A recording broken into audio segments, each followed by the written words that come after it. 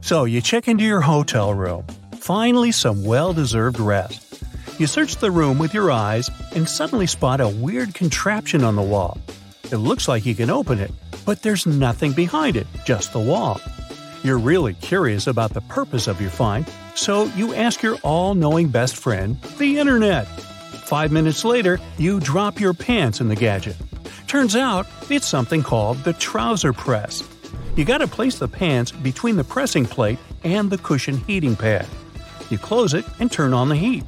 The temperature normally goes up to 145 degrees Fahrenheit, and the waiting game begins. Getting rid of creases this way takes from 15 to 45 minutes, and that's just for one pair. Luckily, you have your lightweight travel steam iron with you. It works way faster. This bottle looks like an extravagant perfume. I wonder what it smells like. Wait, the manual says it's a fire extinguisher. Wow. So apparently, there's a throw type of fire extinguisher. You're supposed to throw it on the floor in case of an emergency. The beautiful container breaks, and the liquid spreads all around to put down a small fire. The manual says you can also use it to create an escape route or open the bottle and pour it on your most valuable items to save them. Call me boring, but I still prefer the more traditional fire extinguisher option.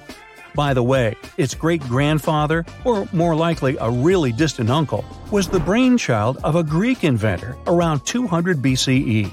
He came up with a hand pump that could deliver water to a fire. Can you guess what this gadget is for? It's the first computer mouse in the world, designed and presented by Douglas Engelbart in the 1960s. The invention was part of his massive project of augmenting human intellect. The first mouse was made out of wood, had 2 wheels, and just 1 button on top. Doesn't look much like today's descendants, does it? The gadget got its name because it did have a cord attached to the back part, which made it look like a cute rodent. There's also a popular story going on that the cursor was named Cat at the time of the invention. So, a mouse controlling a cat. Those tech guys must have a great sense of humor. Another fun fact is that Engelbart never got the patent for his invention, as it went to the Stanford Research Institute, his employer.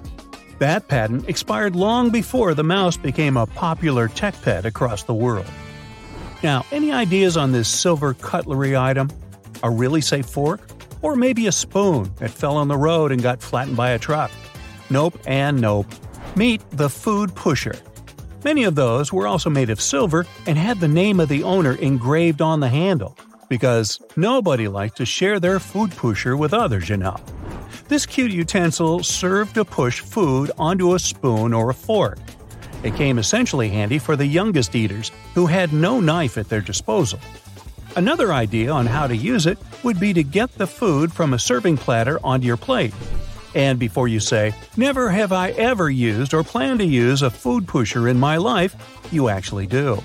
Because if you have a food processor or food mill that turns solid potatoes, carrots, and the like into a nice soft substance, it does come with a food pusher. It helps your future lunch go down the chute or into the bowl. Aha! Now, if you found yourself in the wealthy parts of London at the beginning of the 20th century, you could witness this machine. A horse-drawn vacuum cleaner. Nothing too fancy, you know.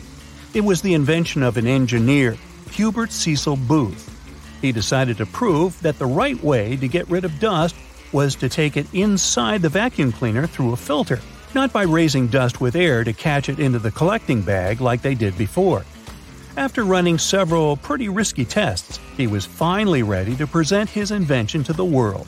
The vacuum cleaner would stop at the client's house. They'd pull long hoses through the windows, activate the petrol-powered motor, and then the magic of cleaning began. One visit of the machine cost as much money as a housekeeper received for a year of work. Wow. Makes me love my bagless vacuum even more. Does this look like the steam engine on Titanic, or is it just me? Oh, it's actually an air conditioner from 1842. Dr. John Gorey, a physician from Florida, wanted to find a way to cool the air for his patients at the hospital.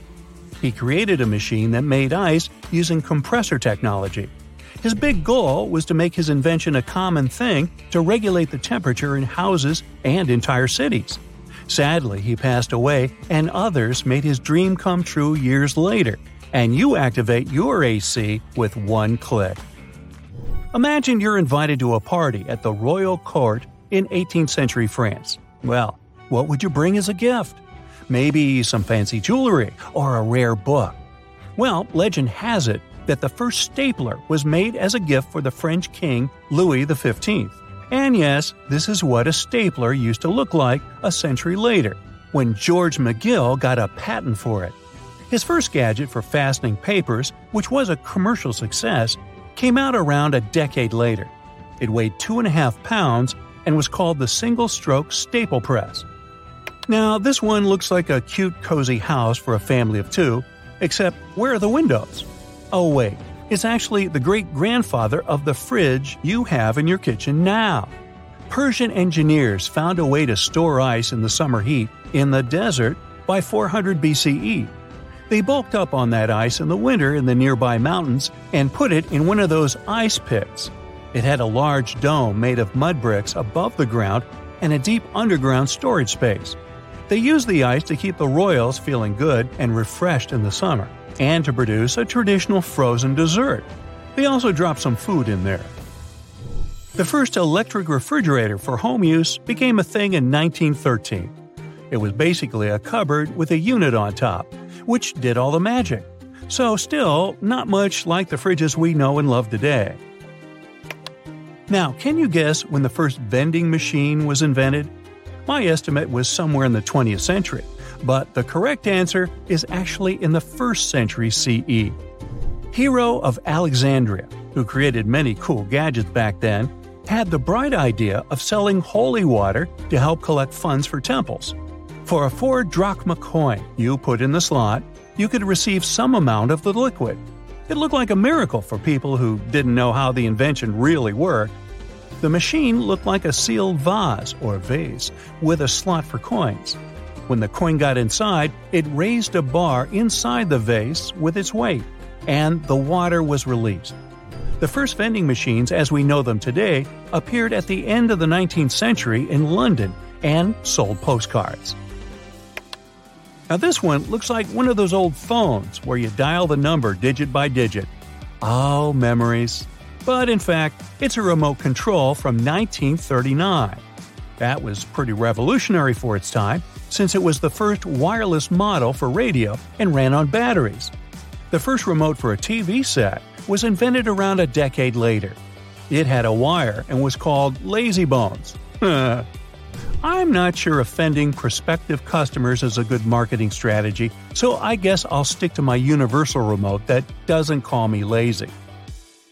That's it for today. So hey, if you pacified your curiosity, then give the video a like and share it with your friends. Or if you want more, just click on these videos and stay on the bright side.